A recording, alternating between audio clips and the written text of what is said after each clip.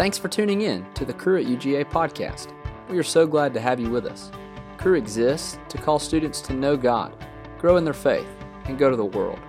If you would like to get more connected with Cru at UGA, or if we can help you in any way at all, go to the show notes and click on the link, or follow us on Instagram at Cru at UGA. All right, let's get started. Hi, everybody. Good to see y'all again and all your smiling faces. Happy February. Glad to be back up here. For those of you who don't know me, as he said, my name is Alan. And I am one of the leaders here at Cru, along with our other beloved staff. And I'm so thankful for all you guys. I'm thankful to have the chance to get up and bring the word tonight as we talk about. And continue our series, which is called God is Good. Let's go back. Not there yet. Still talking about this, the fun graphic slide, God is Good. We have been doing these series for the past few weeks, and if you've been here, you kind of understand.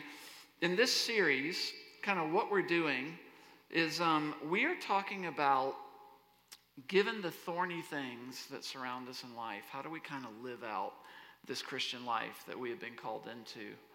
And how do we deal with some of the cultural message? I'm a little too hot. Can you turn me down a little bit? And otherwise, I'm going to start yelling in a minute when I get passionate, and it's going to blow everybody out. It's kind of underscored with this foundation that God is good, and the idea that there is this truth that as we follow God, as we follow Jesus, he takes us to a good place because his heart is good, and his heart is for us. And because God is good and this doesn't change, we can have confidence. We don't have to live in fear. We don't have to live in anxiety. But even in these thorny issues of life that we have to navigate as we follow him, because he made us, because he created us, he knows what's best for us, and he wants what's best for us, we can trust as we follow him, it's going to be good. And that's kind of the foundation of everything. So we have talked about any number of things. We've talked about fear of the future and just all the anxieties that come with that. I think last week we talked about community and just some of the ways we can idolize that and the thorny issues surrounding that and the choices we have to make and understanding God's wisdom. And tonight we're going to talk about dealing with a different cultural message that we receive that's kind of all around us. And it's a little hard to explain, but we're going to do the best we can. And it's important because there is a cultural message that is so pervasive in our generation that we hardly notice it. And it has to do with the role of feelings. And so we're going to look at a very interesting passage of something Jesus said, which is highly countercultural for us. And a lot of us, when we hear it, we're either going to be mystified or we're going to be outraged that he would say such a thing. But he says it because he's good. And he knows what's best for us, and he wants to show the way for us.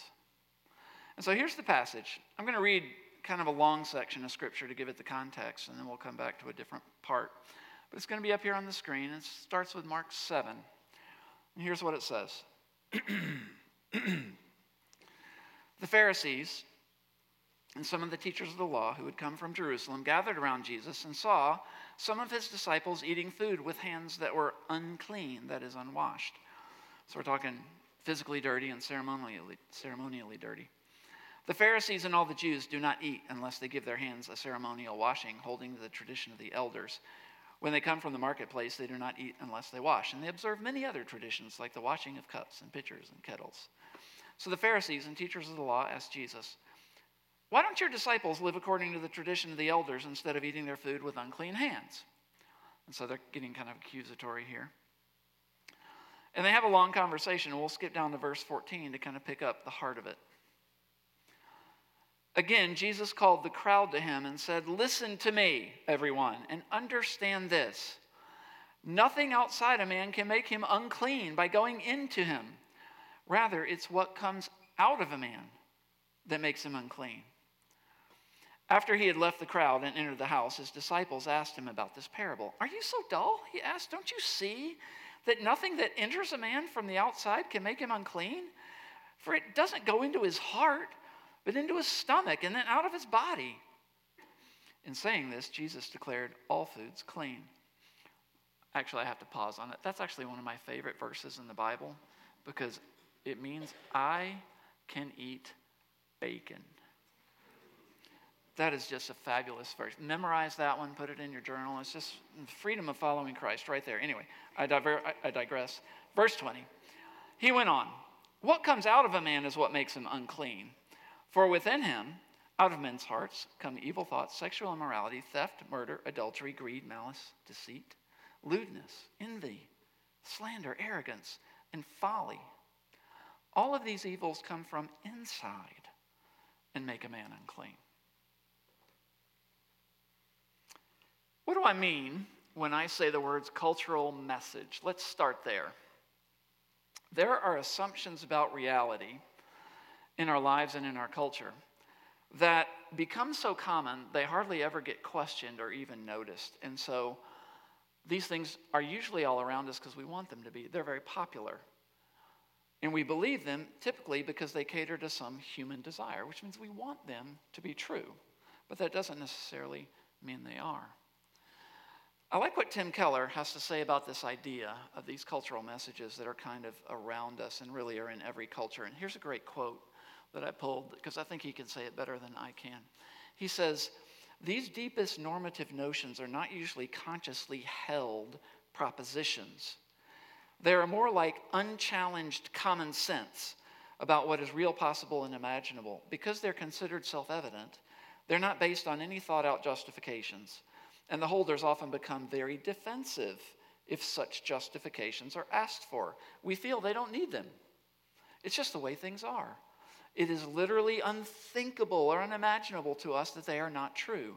To disagree with them is not to be merely mistaken, but ridiculous. It's this idea, you can see that what he's saying is these cultural messages that are often around us are kind of like water to a fish, in that you're surrounded by it and you swim in it, but we just don't even notice it. And there's so many messages in our culture, and really in every culture, that are like this, that it's just really hard to get a handle on them. But as followers of Jesus, we have to be more aware than that. And we have to pay attention to these things as much as we can, because not all of the cultural messages around us are good or are true.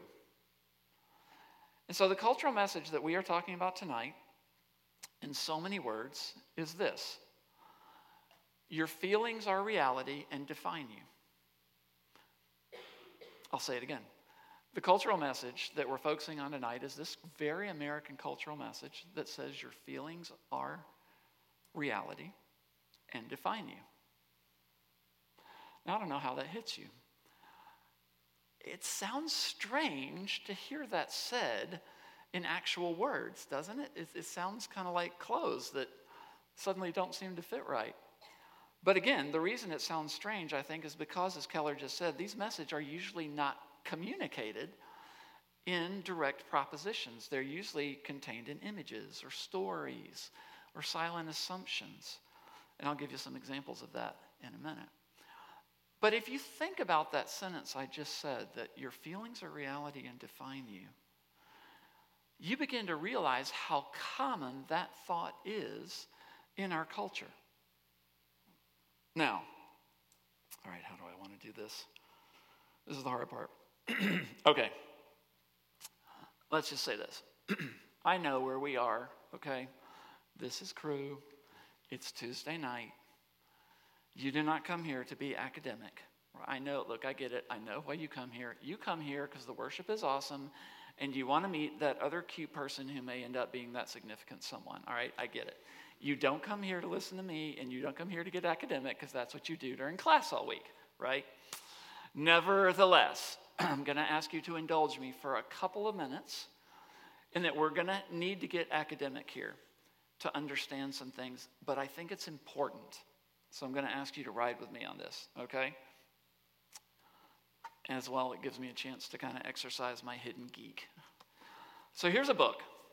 This is one of my favorite books recently. It is called The Rise and Triumph of the Modern Self, Cultural Amnesia, Expressive Individualism, and the Road to Sexual Revolution. It's written by Carl R. Trueman, who is a professor, and has a PhD from the University of Aberdeen, Scotland, and he was at one point the William E. Simon Fellow in Religion and Public Life at Princeton. So he's a very learned dude. And this is a book that I doubt many people in this room will ever read. It's not a book I'm telling you to go out and buy. It's a scholarly book. It's written by a scholar, two scholars, and I like to challenge myself with a book like this periodically, and I'm so glad I did, because this is now one of my favorite books, because I think this has got to be one of the landmark works of our time meaning at least this decade, if not so far in the 21st century.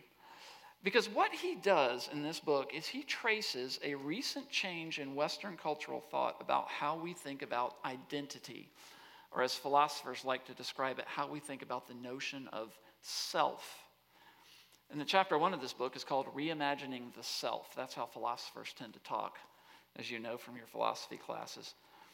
And his concept is simply this: in the past 30 to 50 years, which is no time at all as far as the shaping of an entire culture's worldview, very recent, he says that our culture has shifted the idea of self from being shaped by relation to external points of reference, like your community or your family, or unchangeable realities like nature or the existence of God. And instead, we have shifted it into this definition where self is completely individual, internal, and a psychological choice. So who are you? Well, you are who you choose. You are completely independent in choosing who you are. It is internal, it is psychological, and it is individual, it is personal. Now, I mean, you can do a lot of research on the growth of this idea. A lot of it comes from the writings of people like philosophers like Michael Foucault, or a feminist writer in the 70s named Gloria Sheehan. And Truman traces it, he even goes all the way back to the Romanticism in the 1800s and does 5 chapters on that, which is total overkill. But I guess when you're a scholar, you do things like that. But all of this to say, this change has had a massive effect on us. And he kind of builds on a couple of philosophers named Philip Rieff and Charles Taylor, who was one of the most brilliant philosophers of the 20th century. And here's a quote that'll kind of capsulize it for us. He says, Rieff makes a point very similar to that of Charles Taylor in his understanding of the human self, that psychological categories and an inward focus are the hallmarks of being a modern person. Good sentence. This is what Taylor referred to as expressive individualism, that each of us finds our meaning by giving expression to our own feelings and desires. Did you get that? We find our meaning by giving expression to our own feelings and desires. It is pretty impossible to deny that that sentence describes our current cultural moment. I mean, that's just kind of in the air we breathe these days. And you see this. How many shows or movies have you seen where eventually some character says, just look down inside of you and you'll find everything you need, right? Or somebody says, you just need to live your truth, which of course brings all of truth into question. But it just feels right that we would say something like that, right? Just dig down deep inside. Just look inside of you and you'll find out who you... This is everywhere. This is every movie you've ever seen in the past 10 years, right? And so what happens is this common sense idea that we consider common sense just because it's repeated so often is that we should get in touch with our feelings and accept that they define who they are and then just live that out. And when we do that, we call that what? Being authentic, right? And how many times do you hear that word in our culture today? All the time. And that's not necessarily bad. I mean, one of our values here in Cru is that we would be authentic, but not in the sense that this means. Here's another quote about that. It says, satisfaction and meaning, authenticity, are now found by an inward turn, and the culture is reconfigured to this end. Indeed, it must now serve the purpose of meeting my psychological needs. I must not tailor my psychological needs to the nature of society, for that would create anxiety and make me inauthentic. You know what this is? This is you do you. I mean, if that is not the motto of today, what is, right? But this is what he's saying, is this idea of yourself and your identity come from your own psychological inward choice. And if anybody were to oppose that, well, that would be terrible. Society has to cater to that. And so I maintain this is kind of the cultural message that surrounds us, even though no one puts it into words. Maybe the best example that we could point to of that, that's probably the most familiar, is Elsa. That's right. You know what I'm talking about. Let it go, let it go. Become one with the ice and snow. Elsa, right? I mean, Elsa is such a perfect picture of this. I know you all grew up with her. Thank you. But what is she singing about? And what is her character doing at that point? If you look at the words of the song, Let It Go, it just so encapsulates this, right? Because in the lyrics, she says she is no longer going to be the good girl that her kingdom and her family wants her to be. And instead, she's just going to let out all of this winter magic that is in her, that is truly herself, right? And then she says, these are the lyrics of the song, there is no right and wrong, no rules for me. It's all about her inward choice, right? It's all about her finding her identity by just getting in touch with her feelings and letting them out. And by doing so, she becomes her authentic self, and she's a hero. And I know some of you are kind of like, you're ruining my favorite childhood movie. Stop.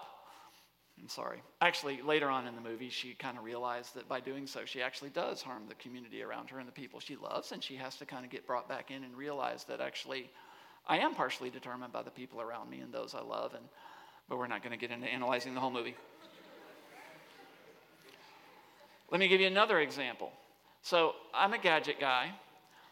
Do any of you have an Alexa in your house? A couple people. So I'm a gadget guy. I have 4. And my house is tiny. I love them. But here's the thing. So Alexa has this feature that if you set it up to, every day when you get up, you can say, Alexa, good morning, or something like that. And Alexa will answer you, and she'll tell you some fun fact about the day, like, what happened on this day in history or something like that. And then she'll tell you the weather and whatever else you would set up on her. On October 11th, 2021, I awoke in the morning and I said, Alexa, good morning. And here was Alexa's answer to me. Alexa said, good morning. I'm trying to get the robot voice right? Good morning. Today is National Coming Out Day, a day to celebrate each person's right to be who they are, to love who they love, and to take pride in themselves. Have a great and authentic day. And I sat there thinking to myself, wow, even Alexa is trying to enculturate me. It's like, what's going on? And of course, Alexa's a computer. I mean, it only says that because a human being put that in there. But it's because these cultural messages, they're just all around us, right? And this is what we get, this whole idea of I'm authentic if I just get in touch with my feelings and live them out. So Truman says there is kind of a result in our culture that comes from this. And here's another quote. That which hinders my outward expression of my inner feelings, that which challenges or attempts to falsify my psychological beliefs about myself and threatens to disturb my sense of inner well-being is by definition harmful and to be rejected. And that means that traditional institutions must be transformed to conform to the psychological self and not vice versa. You see what he's saying? Because I accept that my inner feelings are truth, anything that disagrees with my inner feelings is nothing less than a personal threat to my well-being. And therefore, every institution around me has to adapt to me, has to adapt to that reality that I declare. And you know what? This is absolutely true. And you are in the middle of it right here on a college campus. We're right at the center of this because this is why there are all these debates about safe spaces and cancel culture and trigger words and all these culture war kind of things. Because that all comes from this unspoken cultural message that your feelings are reality and define you. Am I making sense? So that's kind of the academic part. So if we were to summarize, we might say this. Here's our cultural message. Your feelings are reality and define you or determine who you are. Now, there are 3 pretty key assumptions to this cultural statement. Number 1 is all of our feelings are consistent. In other words, well, we'll get to that. Number 2 is none of our feelings are influenced by the culture or community around us. And number 3 is that all of our feelings are good. All that has to be true for this cultural message to be true. And here's the problem. None of these three assumptions are true. Think about it. Are all your feelings consistent? Do you always know what you really want? Do your feelings ever change? Thank you. That one's pretty obvious. What about none of our feelings are influenced by culture and community around? Of course they are. You don't think that we're not influenced by the desire to belong to an in-group or a community or to gain acceptance? Well, of course they are. You don't think we're not influenced by what other people say and what they accept and tell us is acceptable? This can very easily be disproven philosophically, but we won't go there. And then the third one is all of our feelings are good, right? And this kind of leads us to the counterculture message that Jesus gives us. And let's zero in on it at the end of that passage that we just read. Here's the counterculture part that Jesus says. He went on, what comes out of a man, and I hope you understand when it says man and men and such like this, that's just English awkward pronoun usage. In the Greek original language, the word includes both male and female, men and women. What comes out of a man is what makes him unclean. For from within, out of men's hearts, come evil thoughts, sexual immorality, theft, murder, adultery, greed, malice, deceit, lewdness, envy, slander, arrogance. And I like this last one is tacked on the end. And folly.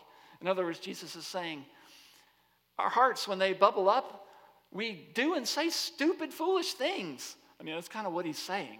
That this is actually the state of the human heart. And he says, all of these evils, they come from inside, and they make a man unclean. Now tell me that that is not counter to the cultural message that your feelings are reality and define you. How audacious a thing for Jesus to say in the 21st century, Western culture. And yet he does. We could make, all kinds of meditation and observations on this passage, but I'm only just going to make a couple to kind of wrap this thing. I'm just going to make a couple of simple observations about what Jesus says in light of what our culture says. The number one is this. The first thing I notice is that Jesus recognized the heart's importance. You know, the context of this passage that we read at the very beginning, we have the Pharisees who were Jewish leaders at the time who were super legalistic, and they're actually ignoring matters of the heart. They think that by washing their hands a lot and washing their pots and kettles and clothes and being all clean and doing all the right external things, dressing the right way, saying their prayers really loud on the street so people see, whatever it may be, they think they become righteous. And Jesus says, no, are you kidding me? Don't you know it's what's in your heart that makes you unrighteous? Don't you know that your externals do not make you righteous? They're ignoring the heart, trying to pretend it's not there, and justify themselves on that score. But Jesus says, no, that's not possible. And he calls people to pay attention to it. You know, our feelings and our hearts are important. I think I read this. There's a right-wing commentator, one of the news politicos. Is it Ben Shapiro or somebody? I don't know, I'm getting the name wrong. And I think on his Twitter feed or his website, he's had this tagline for a number of years that say, the facts don't care about your feelings. And you know, that may be true. Maybe the facts don't care about your feelings. But Jesus does. Jesus cares very much what's in our hearts, and he cares very much about the feelings that we experience there too. You know, what is a proper godly perspective on feelings? I had a professor in a seminary class who taught a counseling class. He had this great line. He said, your feelings are like your kids. You can't throw them in the trunk, but you wouldn't let them drive either. And what I think, that's so right, because listen, God is emotional. From the very first page of the Bible in Genesis, when God creates something, he says it's good. He experiences an emotion, satisfaction. And then later on, you see all kinds of emotions. God can be angry in a righteous way. God is very pleased with some things and with us, like we talked about the first week of the semester. God can be jealous in a godly way. God can can experience all kinds of emotion. He's an emotional God. Why do you think we're emotional? We're emotional because we're created in his image. We're emotional beings. That's part of who we are. That's a good thing. That's not bad. Our feelings are important because they're godly. Now, we don't always use them in a godly way. But we're emotional and God is emotional. And so feelings are a part of us. And I just want you to hear this. Jesus pays attention to that. With this, when we have struggles, when we struggle with depression and fear and identity, those are real. Those feelings are seen by him. And your anxiety is a real feeling. And Jesus sees that. And if you experience SSA or gender dysphoria feelings, God sees that. And he knows you. And he thinks that's important. And he cares. Because we are emotional beings and that reflects him. We have feelings because God is a feeling God. And we can't ignore that state of our hearts. But you don't let them drive. Now why? Because of the second observation I would make about this passage, and that is Jesus not only recognizes our heart's importance, but he also recognizes our heart's sinfulness. And this is why what he says is so countercultural. The idea that all of these evil impulses come from inside of us is anathema to modern 21st century Western culture. Our culture says what we feel defines us, it's our nature, and assumes that that's all good. But Jesus says no such thing. Why is there so much sin and pain in our world? Why is it that we suffer so much? You see, our sin, it comes from us. The way we treat each other, the brutality we do to each other, comes from inside, Jesus says. It comes from our hearts. We are sinful people. And you probably don't have to look very far to see that. You can see that in your best friend, or you can get on the news and you can see it in Russia and Ukraine. It's everywhere. Where does that come from? Jesus says it comes from our hearts. In order to say our feelings are what define us, we actually do the opposite of what the Pharisees did, which was legalism. They tried to ignore that and say they were righteous. We, in our culture, do the opposite. Instead of ignoring the sin in our hearts, we embrace the sin in our hearts and declare it's not sin at all, which is called license. And in the end, that harms us. That kills us.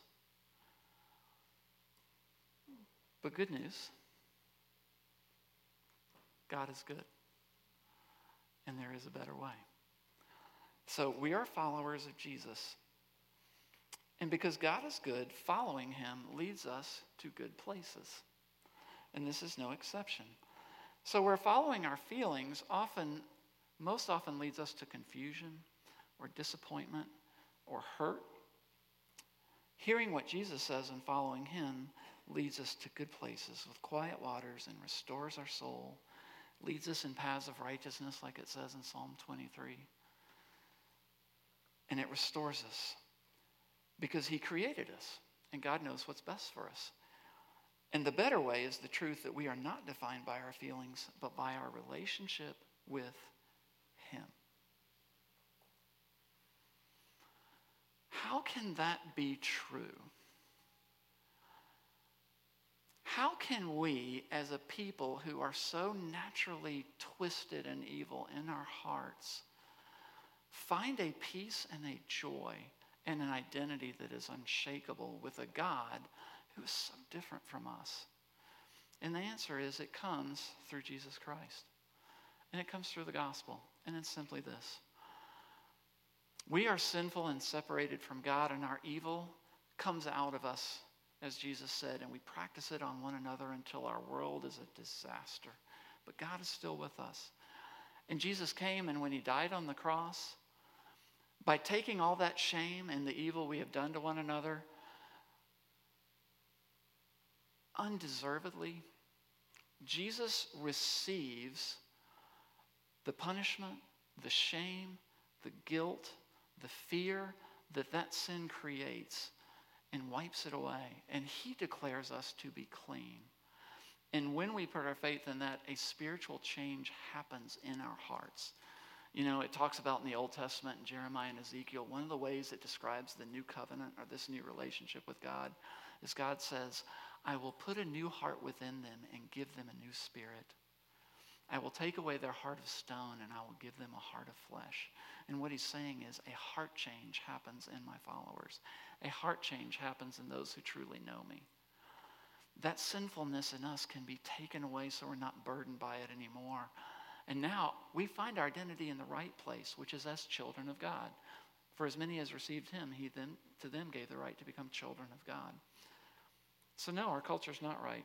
Our identity is not determined by our internal psychological choice and by getting in touch with our feelings and living them out. It is determined by something external. It's determined by a very fixed point. The God of the universe, who is holy and good and does not change. And when we are loved and accepted by him, we are his children. And that is the best news in the world. Y'all, be at peace. You don't have to follow those feelings that are so confusing. And you don't have to try to live out all the meaning in your life. And you don't have to make everything perfect according to your deepest desire that we're not even sure what it is because it changes. There's so much freedom from all of that confusion as we follow Jesus because God is good. And he takes us to good places. And our identity in him is a good place. And you are secure there. Be at peace. If you have never heard that before, if you've never considered it this way before, you're kind of new to all this. Maybe you're just here for the first time because a friend brought you or something like that. And you want to talk more about this, we would love to do that. You can talk to anybody you've seen on stage tonight or that card that's on your chair. There's a little box that says, not sure about the God thing, but I'd love to have a conversation. You can just check that and fill out your name and leave it on your chair. And we'll shoot you a text. We'd love to have that conversation. Or if you have heard something tonight that you think is kind of a breakthrough for you that you never realized before, and you want to pray with somebody about that, every week on Tuesday by the brick wall over here, we have some people that are just willing to pray with you and over you, personal, confidential, and they would love to do that with you as well. But isn't this good news? It really is. Let's pray. Lord, following you really is our joy. It really is release and freedom and good news from the pressures of this world. And we just rejoice in you, Lord Jesus, that your word for us is good, even when it counters the word we normally hear. And Lord Jesus, I pray that you would give us a wisdom to understand our own hearts, to see the wickedness there, but also to rejoice in the release from it through you. Lord Jesus, we praise you that you have rescued us, that you have brought us who are far away from God near to him again, that you have reconciled us by your physical death through your blood, that we might know God, that we might be called the children of God, and our identity might be secured. Lord Jesus, how can we not praise you enough for this? We just rejoice in it. It's just fantastic. Father, make us children of light that reflect that to our world, which often just lives in so much confusion that we would live in if we didn't have your word to teach us. We love you so much. Amen.